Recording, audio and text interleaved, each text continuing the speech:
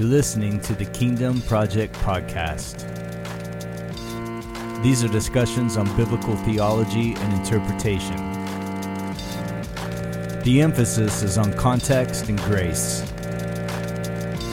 The goal is to promote biblical literacy by displacing and debunking most modern interpretations. The challenge is to engage in healthy conversation that may stretch but sharpen iron. This is the Kingdom Project, and I'm your host, Marcus Hall.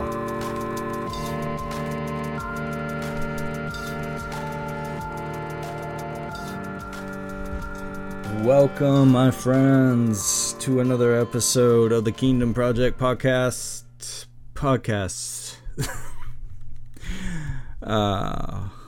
I've been behind. I've been lazy this last week. I need to record some episodes. So, if you were paying attention, all you got was one episode this last week. So I'm going to try to get back at it. I don't know. No really big reason or excuse or anything like that. Just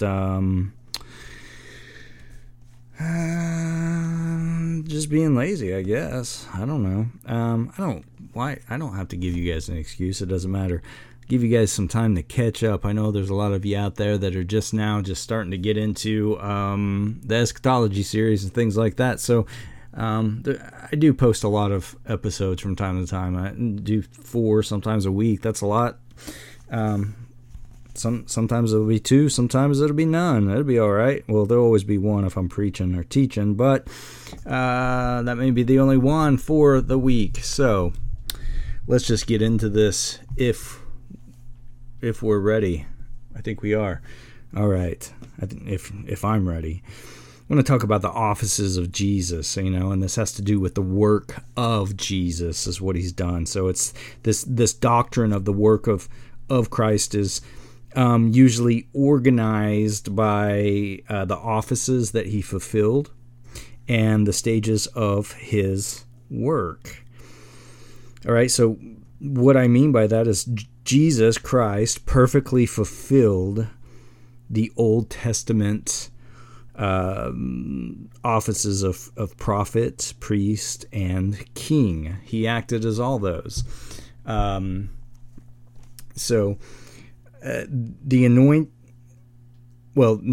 These offices or roles in the Old Testament reveal these aspects of God's Word, God's presence, and God's power. The anointing and empowering of the Holy Spirit and favor of God was essential in these offices and were to truly represent God. Okay, so Old Testament prophets, priests, and kings foreshadowed, it was a type and shadow of the Messiah, who would one day ultimately, definitely be manifest as God's Son and God's Word, bringing access to God's presence and inaugurating the kingdom of God. Okay, so the prophetic work of Christ then is that a true prophet of God proclaims God's word to people. Okay, God promised Moses that he would raise up a messianic prophet who would authoritatively speak for him. And those in Jesus' day expected the Messiah to fulfill the prophetic role the Old Testament foretold. And the author of Hebrews tells us that Jesus' prophetic ministry brought all that previous prophets of God had proclaimed to a definite culmination. All right, he says, at many times and in many ways, God spoke to our fathers by the prophets, but in these last days, he has spoken to us by his Son, whom he appointed their heir of all things, through whom also he created the world. So that's in Hebrews 1. Having some problems here. Hold on here. I need to put this mic up a little higher, I think. At least for me. All right, there we go. That's better. So I don't know if it sounded weird or not, but it sounded weird in my headphones. All right, so Jesus equated his own words with the authoritative words of the Hebrew Scriptures, and showing that he knew his words were the very words of God. All right, he recognized the unchanging authority of the Mosaic law, and he gave his teaching the same weight. Because Jesus' words are the very words of God, they are divinely authoritative then, and they are eternal and unchangeable. All right, so Jesus' prophetic authority is vastly superior to that of any other prophet, because he speaks God's words as God. All right, the divine authority of his words is based on his identity as God incarnate. He proclaimed God's truth as the one who is the truth. His word is the ultimate word. All right, so, side note on that, he spoke God's words as God. Some people do this today with the Lord is saying, or the Lord, or so, thus saith the Lord, or the Lord. Sometimes people have little precautionary words in there. The Lord would say, things like that. But a lot of people are like, the Lord is saying, or the Lord said this, and I wouldn't really do that. I would like to say, like, I feel like, or this is what I'm hearing, but really, what is it when it comes to prophetic ministry today is that people think these are people that are actually mouthpieces speaking on behalf of God, and sometimes they say it, like, they speak in the first person, like, as if it's God, like, I am building this, and I am doing this, and I am doing that, and really the word is really saying not to do that, because we're putting words into God's mouth, and if we're not right, then ultimately we're taking the Lord's name in vain, and it's blasphemy. All right, doing ministry in the wrong way, being a false teacher or a false prophet, and that's what that would be, taking the Lord's name in vain. Lying and twisting Scripture, or giving false prophecies, or speaking as if you're God. Jesus did that, but he was God. So that is something, that's pretty rampant. It happens a lot. I don't like it. Sometimes I know people just don't understand it or whatever, but, also, again, in prophetic ministry, it's not like prophets of Old Testament prophecy, New Covenant prophecy should be speaking God's word. And that's, we are to do that as the church, we exhort one another, encourage and edify the body by speaking God's word. Ephesians 4 really goes into it good. The emphasis there, once it gets to the second half, is not fivefold ministry that's been imposed onto the text by men, which would be eisegesis, but when you draw from the text to expose the truth and to draw out the meaning of the text, the emphasis is not on apostles, prophets, evangelists, pastors, and teachers. The emphasis is that if you could put brackets around that right there, God has given the gift of ministry. Okay, so a church isn't in need of those five things. One will do, and there's no modern apostles today because you can't meet the requirements that is in Acts 1.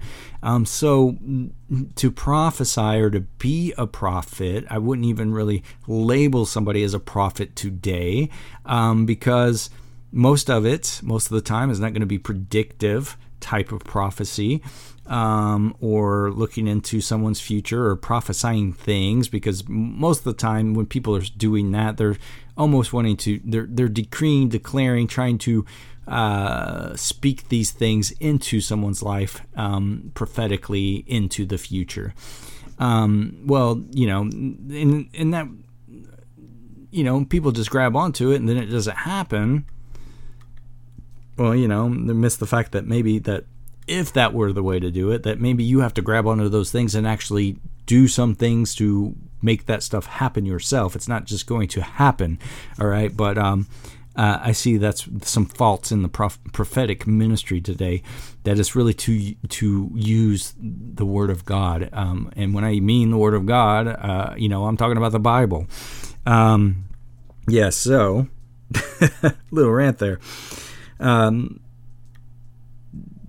So there's implications of the prophetic office of Jesus, all right? Since Jesus is the true and perfect prophet, then he is the ultimate source of truth about God. He's the ultimate source of truth about ourselves, the meaning of life, right and wrong, salvation, heaven and hell, and all those things. The voice of Jesus in the Word of God should be eagerly sought and obeyed without reservation or delay. Because here's the thing. In the Gospels, we only have about 55 days total of Jesus' 3.5-year ministry. But we have Acts, and then we have all the rest of the New Testament, these epistles. And here's the thing about that in Acts 2, Peter gets up and the Holy Spirit's being poured out, and he recites Joel's prophecy, and then everybody's just, they're cut to the quick, their heart, pierced in the heart. What should we do? They realize they killed the Messiah, and repent, be baptized, all of you, in Jesus' name, and then they did, and from that day forward, they dedicated themselves to the apostles' teachings. And Jesus had told them, you go teach what I have done. Go teach what I have taught you. Don't worry about if you're not going to remember all of it, because the Holy Spirit will speak through you. And then this is the inspiration in which they did their ministry, but definitely by the inspiration that they wrote what we have now in the New Testament. So Jesus then still is the true and perfect prophet, and it goes on, and the apostles' teachings are still making disciples of all nations because of the work in the New Testament. All right, so the voice of Jesus in the Bible, all right, or the Word of God, should be then eagerly sought and obeyed without reservation. All right, so even though Jesus perfectly fulfills the office of prophet, then I'm backtracking now and coming to this because I jumped ahead, is God's plan is for the church to represent him with its ongoing prophetic voice, proclaiming truth into the world, proclaiming the apostles' teachings, the gospel. Paul saw his ministry as speaking for God.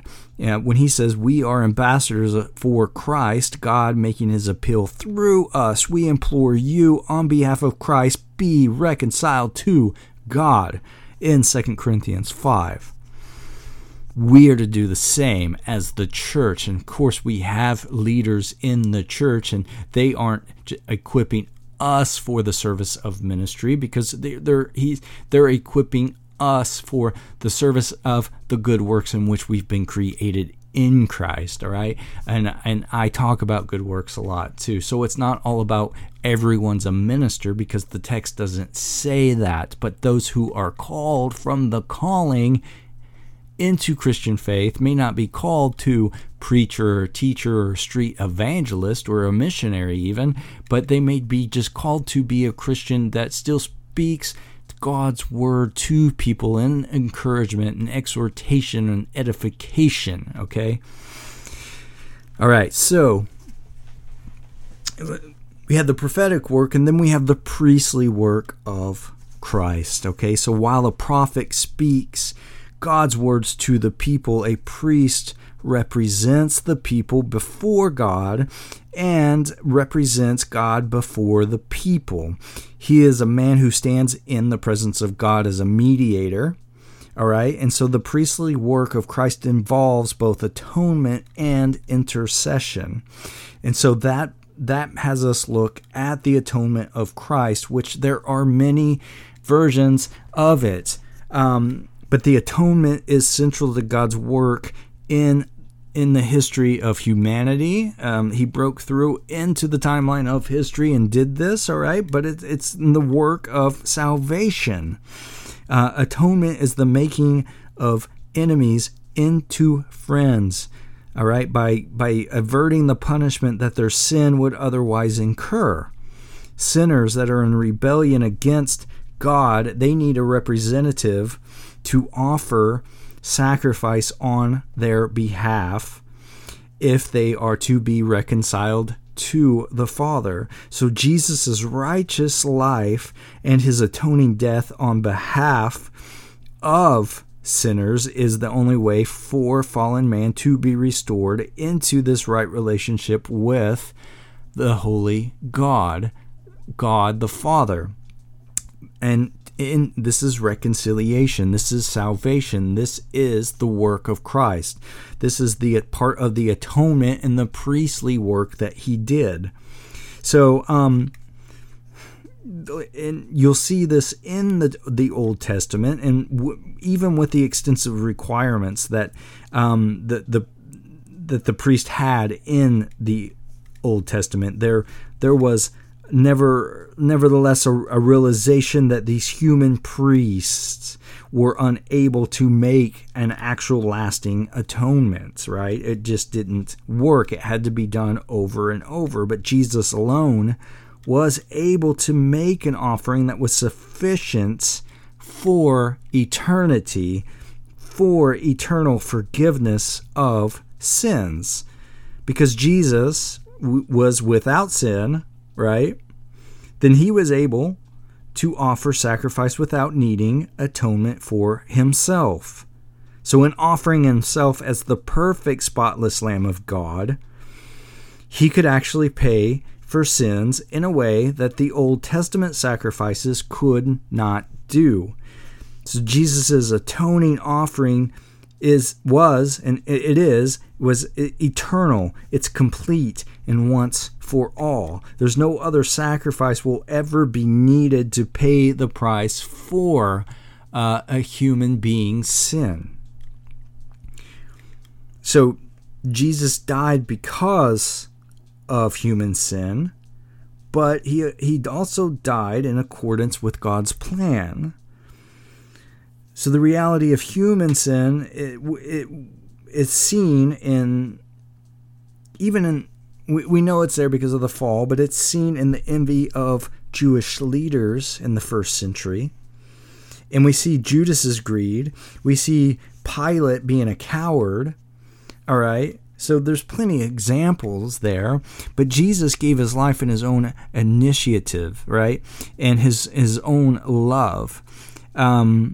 He says,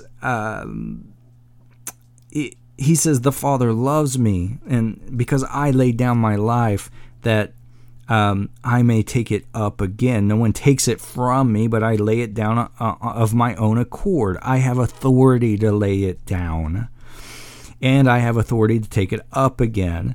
This charge I have received from my Father.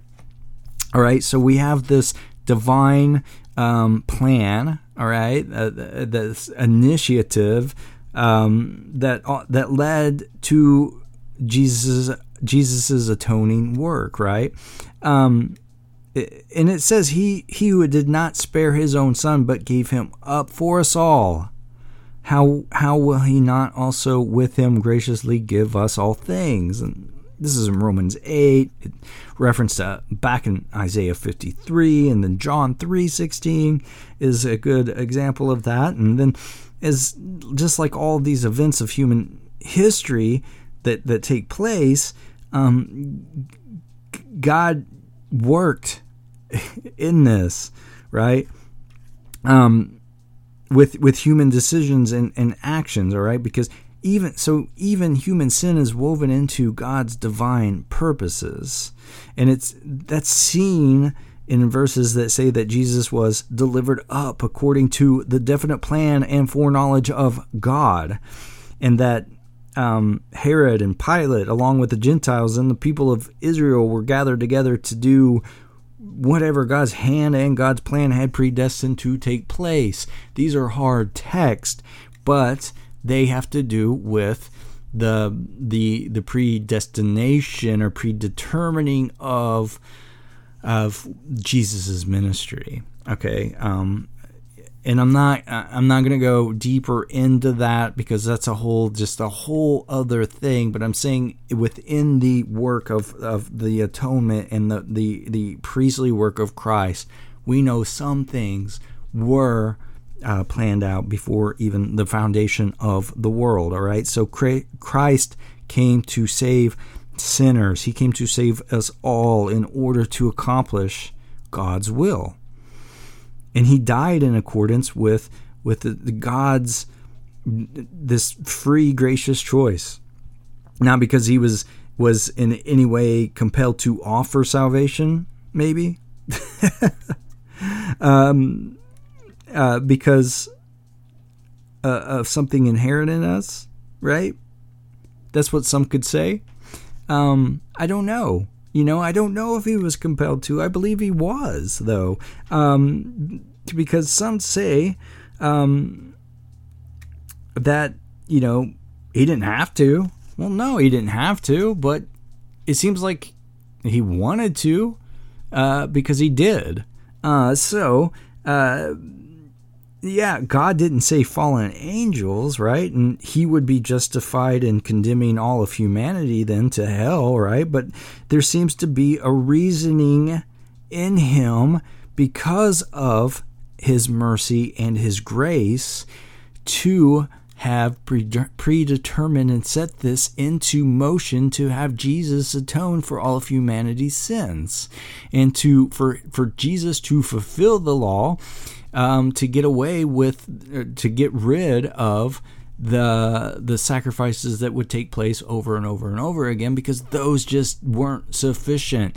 And I think it was a once and for all thing, and I believe he was compelled in some way to do it because he wanted right relationship, and he wants us to enter into that, and he wanted it to be like he originally had created it, where you're walking in the cool of the day with him in the garden, right, in paradise.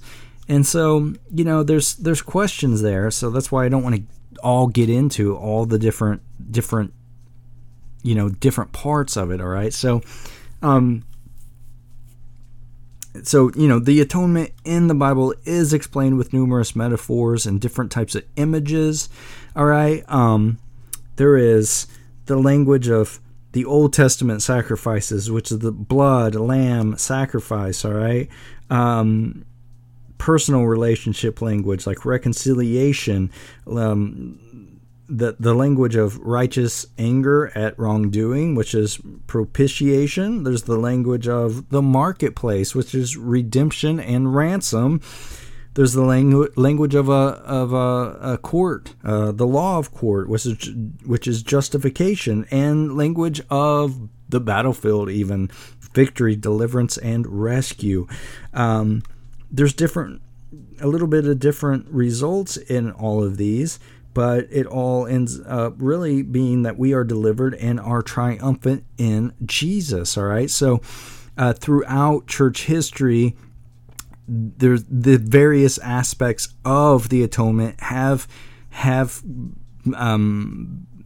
gained or garnered particular attention. Like at different times, theologians have stressed the ransom imagery, the selfless example of Christ, and the victory of Christ over evil.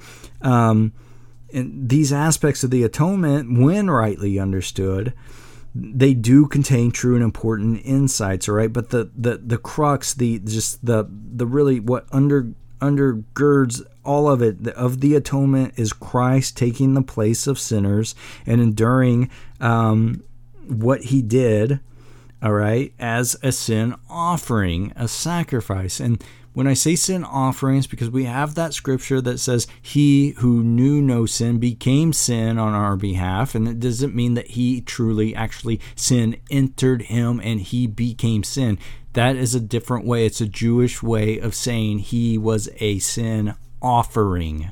He was the lamb, right? The Lamb of God. He's the sacrifice. Therefore, he's being offered for it. All right. So we do have different passages, like in 2 Corinthians 5:21. For our sake, that's what I said, because I looked off of my notes. That he made him to be sin who knew no sin, so that in him we might become the righteousness of God. All right. Sorry. I always jump ahead. I get excited, I'm talking fast here. Okay, so the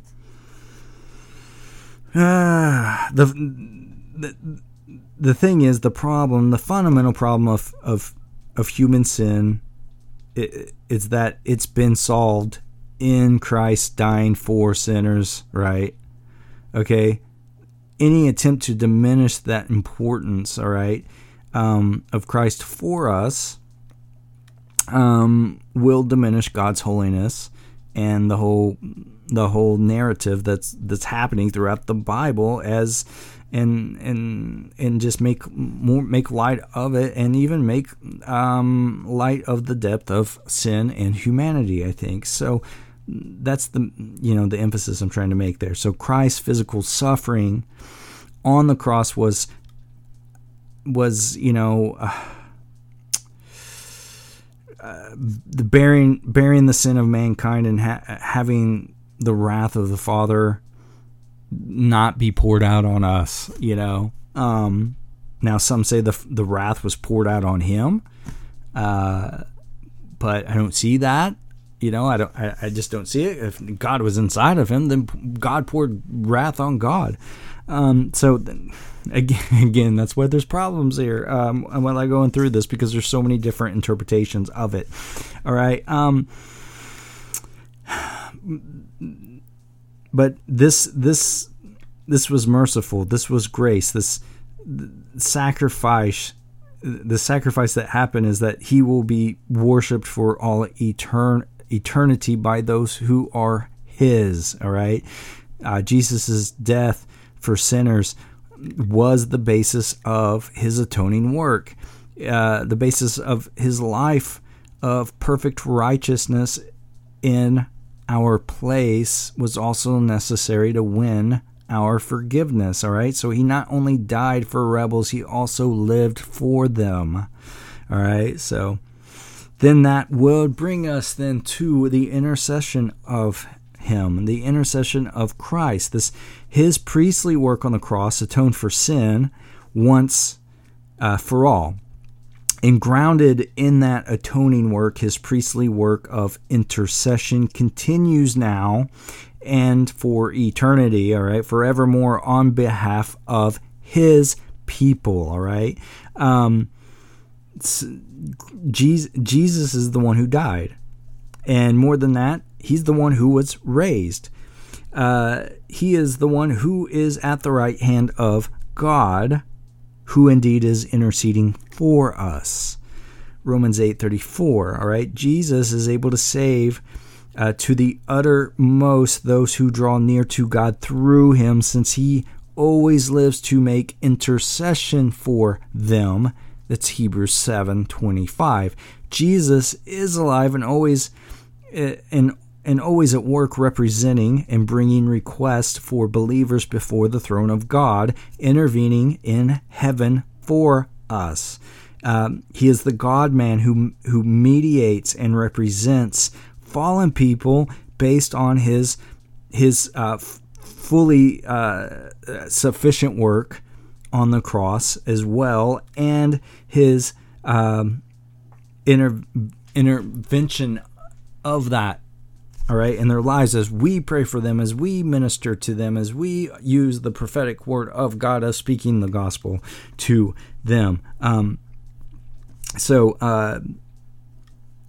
as the people who are the body, who constitute as the church, are intended to have this prophetic voice of as being Jesus's ambassadors, God also intends to use the church in this priestly role to usher people into his presence, because he wants to add living stones to his holy dwelling temple, the place in which he desires to dwell. All right, so because of Jesus' work, then all of God's people are viewed as priests with priestly access into his presence and with the privilege of representing people before God. So there's prayer, there's preaching, the proclamation of the gospel, taking initiative in personal or spiritual ministry are all different ways in which God's people can actually encourage and exhort and edify one another to seek and know God, and can thereby fulfill their call to represent Christ as a kingdom of priests. That's good.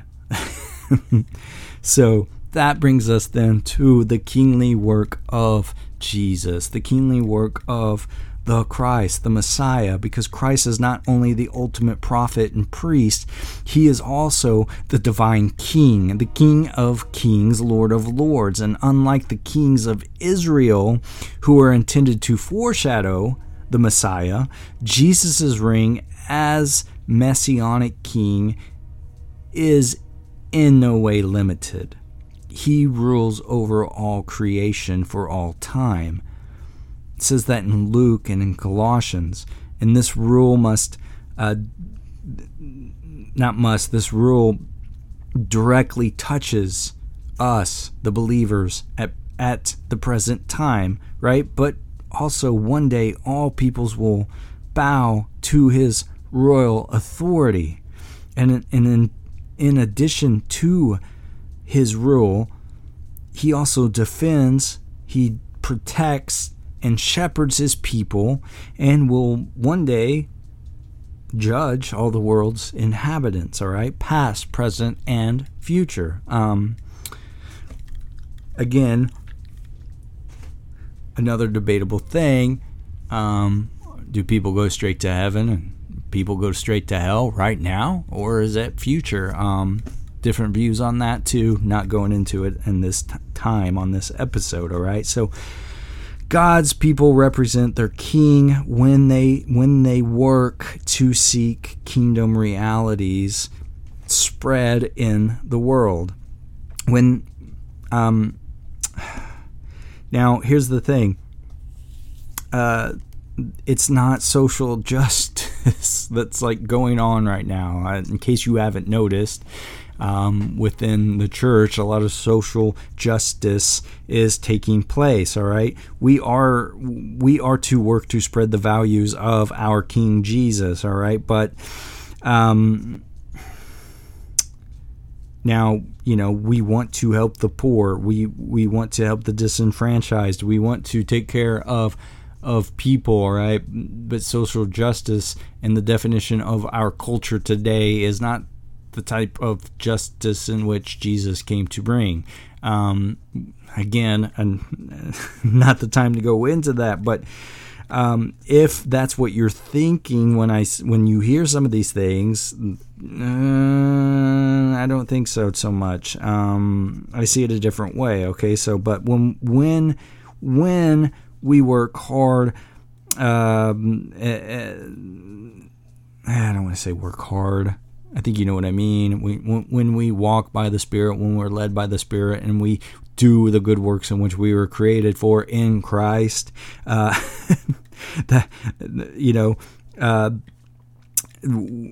we live as good citizens, and we are then living as salt and light, and in this world of darkness. All right. Ultimately, we then are serving the interest of our King, who is Jesus. All right. That's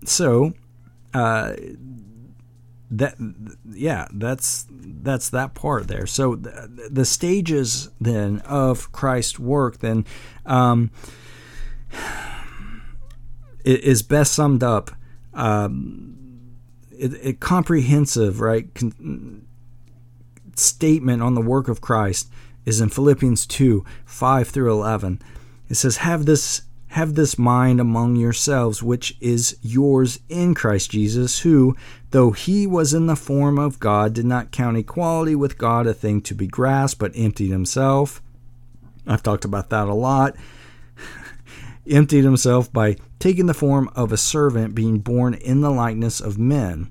And being found in human form, he humbled himself by becoming obedient to the point of death, even death on a cross.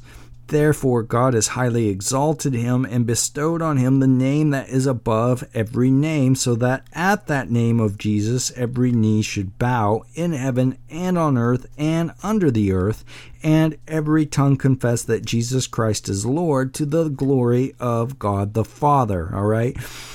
All right, so again, just a note, because it's a big thing for me, that when it says emptied himself, he was not just a man. He did not empty himself of his deity. He was not just a man. He was 100% God, 100% man. He's the Son of God, the Son of man. It's called the hypostatic union, okay? And that's what I believe. He wasn't just a man in right relationship in God, therefore enabled to do the things that he did by just the Holy Spirit. He did them because the full deity, God and the Holy Spirit, dwelt in him bodily. It says that in Colossians, all right? So, but these verses teach humility, profound humility, all right? When we say walk in humility, be humble, things like that. He walked in humility, and eventual exaltation of Christ. I'm stumbling in my words. I'm sorry. This teaches profound humility and an eventual exaltation of Jesus in the history of salvation. All right, the sequence set out here has actually been described as the 10 stages of Christ's work. And it's divided into a humiliation phase and an exaltation phase, all right? So let me, when humility, all right, is humiliation. All right, it's a lowliness of mind, to walk in a mind of humiliation, to be humble. He humbled himself to the Father to walk in this way. All right, so the stages are pre-incarnate glory, that he existed, right, always and forever. There's no beginning, there's no end. So his pre-incarnate glory, and then his incarnation, which brought his earthly life, then his crucifixion, then his resurrection, then his ascension, to his setting at God's right hand, to his final coming, that leads to the future reign. All right, some talk about this as the millennial reign, which, if you heard my teaching from last week, you'll know what that is. And then the 10th is eternal glory. And these 10 stages and 2 phases is what is seen there. All right, so the pre-incarnate glory is there, and then humiliation starts in incarnation, earthly life, to crucifixion. But with the resurrection, ascension, setting at God's right hand, the final coming, future reign, and eternal glory is the exaltation. All right. So, to understand the humility of Christ, in becoming a man, one must think about what he gave up to make that possible. But we know very little about the experience of God before the world's creation, right? But we do know that he's always existed as one being. The 3 persons within his being, perfectly relating in mutual love and glorification as Father, Son, and Holy Spirit. And also with this intra-Trinitarian glorification, angelic beings, right, unceasingly worship the infinite worth of the Trinity or of the triune God. And so Jesus consented to surrender himself from the position in heaven so he could represent humanity in his incarnation. And when he took the role of a servant and assumed a human nature in addition to his divine nature, his divinity was veiled, his glory was veiled in his humanity, and then that's what you see unveiled at the Mount of Transfiguration, all right? But he willingly surrendered that glory. So, all right. So this humility is taught in 2 Corinthians 8, 9. It says, "For you know the grace of our Lord Jesus Christ, that though he was rich, yet for your sake he became poor, so that you by his poverty might become rich." Right? So it's only when the glories of heaven are finally revealed will what Jesus temporarily gave up in coming on earth as a man be most fully understood, that it is a loving, just such a loving picture of what he did, all right? So, and then the humiliation of Christ, that incarnation, it literally means in flesh, that Christ took on a full, complete human nature with a physical body so that he could truly represent humanity. And God the Son chose to come to earth in the most humble way, all right, defying all expectation, and his contemporaries, the people around him, saw him as the son of a poor couple. He was born in this small, obscure village, and there was nothing in his appearance to attract them to himself. And in the carnation, God shows in striking manner that he does not value what the world so often values, all right? And then we have his early life, which was one of continual humiliation, all right? He subtly, it was subtle and selectively when he revealed his divine glory, sometimes keeping it at secret, but he radically altered the prevalent conception of the Messiah by combining the suffering servant of Isaiah 53 with the glorious conquering king of Daniel 7, all right? And although multitudes would follow him during his ministry, he would face frequent persecution and rejection, and even in his own hometown. And the creature's rejection of their creator shows human rebellion in this. And John 1 describes that, and 10 and 11, it says, "He was in the world, and the world was made through him, yet the world did not know him. He came to his own, and his own people did not receive him." And his life ended with some of his closest friends betraying him. Judas, Peter denied him, and all of it. Then the other disciples deserted him. All right, his life was filled with rejection and loneliness, poverty, persecution, hunger, temptation, suffering, and then finally death. So that's what is being referred to when it says humiliation. All right, but then the humiliation reached that greatest depth when he gave his life. And died on a cross, or was killed on a cross. And the cross stands at the center of human history as God's supreme act of love, which is the only source of redemption for lost and fallen humanity. All right. So that takes us to the exaltation of Christ, which begins with the resurrection. So while his life of humiliation represented the life of human beings living in a fallen world, his his exaltation represents a pattern that will someday be reproduced and is partially reproduced already in those who believe in him. So this exaltation of Jesus began when he left his grave clothes in the empty tomb. His sin, Satan, and death were decisively defeated when Jesus rose from the dead. And Jesus foretold his resurrection and then actually did rise from the dead, as is shown by convincing historical evidence such as the empty tomb, over 500 witnesses, the radical change in the disciples' lives into apostles to start the church, and all of the known world at that time.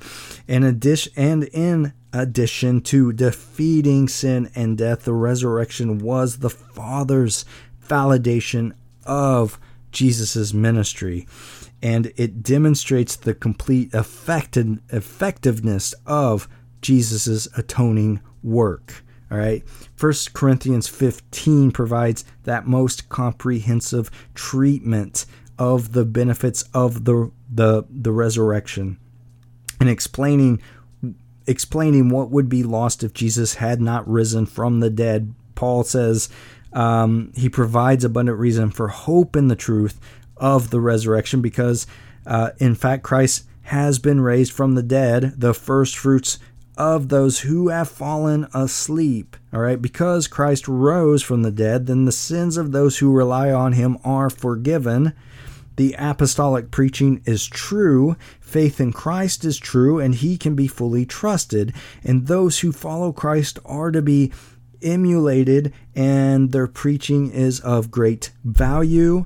And those who die in Christ will be raised because of the resurrection.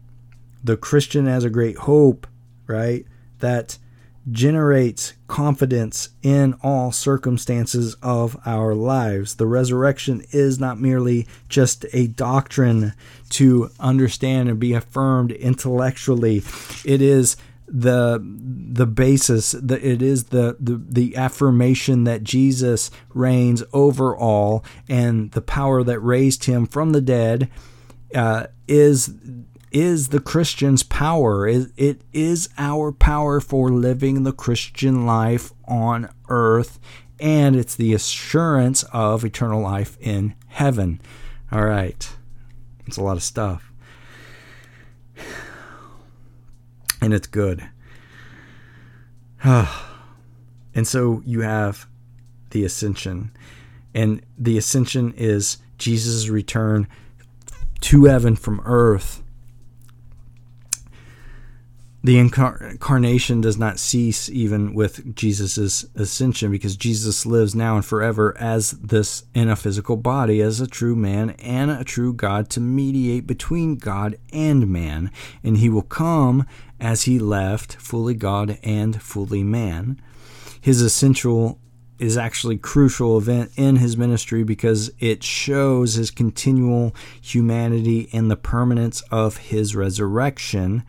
And the importance of the ascension is seen in the fact that it is taught in all the essential creeds of the church, as well as confessions.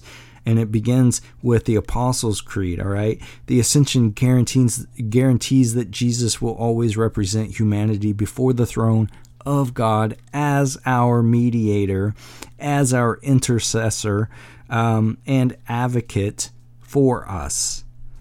Because of the ascension, we can be sure that Jesus' unique resurrection leads the way then for everlasting resurrection of the redeemed, of those who have been reconciled, all right? A human face and a nail-scarred hands will greet us one day. Woo! And, oh, that's good. And he is sitting at God's right hand. So the current state of his work is called his heavenly session, and that means that he is seated at the right hand of the Father, actively interceding and reigning over his kingdom. and mediating on our behalf. All right, the Old Testament foretold this phase of the Messiah's work. In Psalm 110, verse 1, the Lord says to my Lord, sit at my right hand until I make your enemies your footstool. And it must be one of the favorite verses to be used because it's used over and over and over in the New Testament. All right, so Jesus told of this heavenly session which would precede his return when he referred to the messianic imagery of Daniel 7, when he said, from now on you will see the Son of Man seated at the right hand of power and coming on the clouds of heaven. The right hand of God is the symbolic place of power and honor, distinction, and prestige. So Jesus sets to portray the sufficiency of his saving work on earth. And he continues a vital, active ministry as he reigns as King and as Lord over all creation.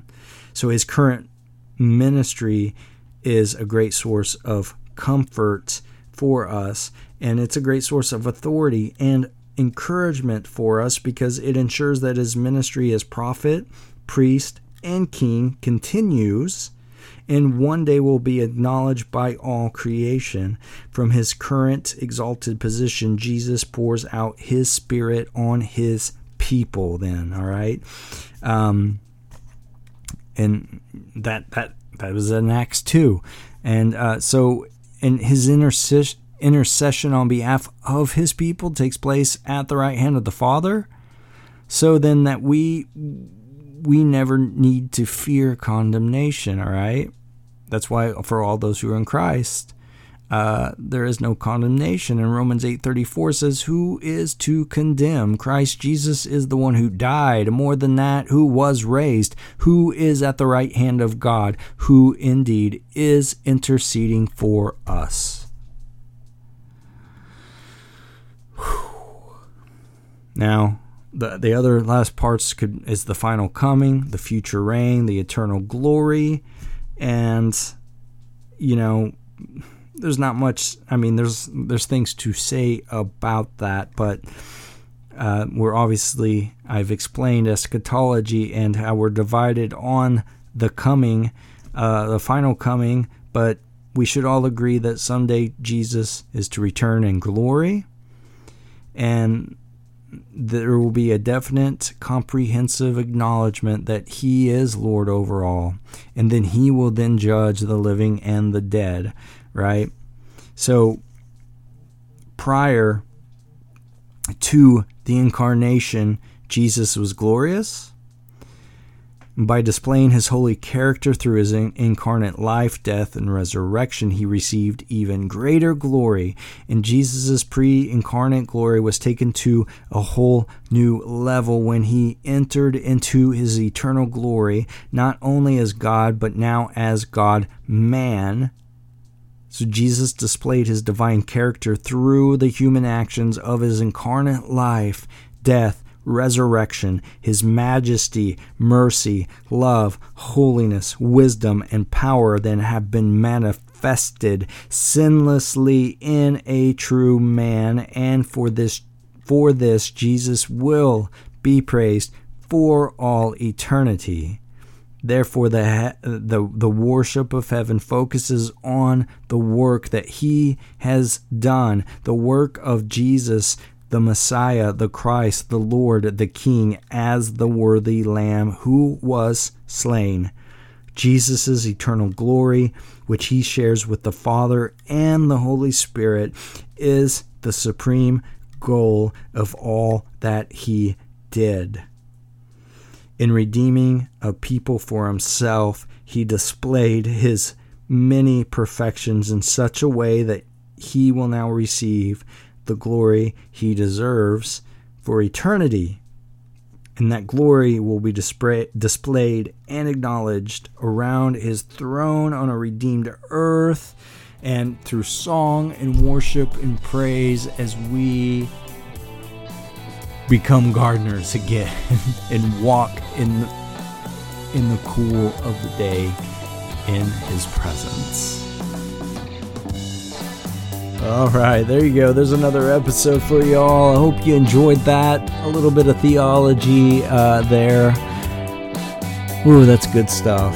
Any questions, comments, complaints, disagreements, get into the Facebook discussion page or shoot me an email at thekingdomprojectpodcast@gmail.com.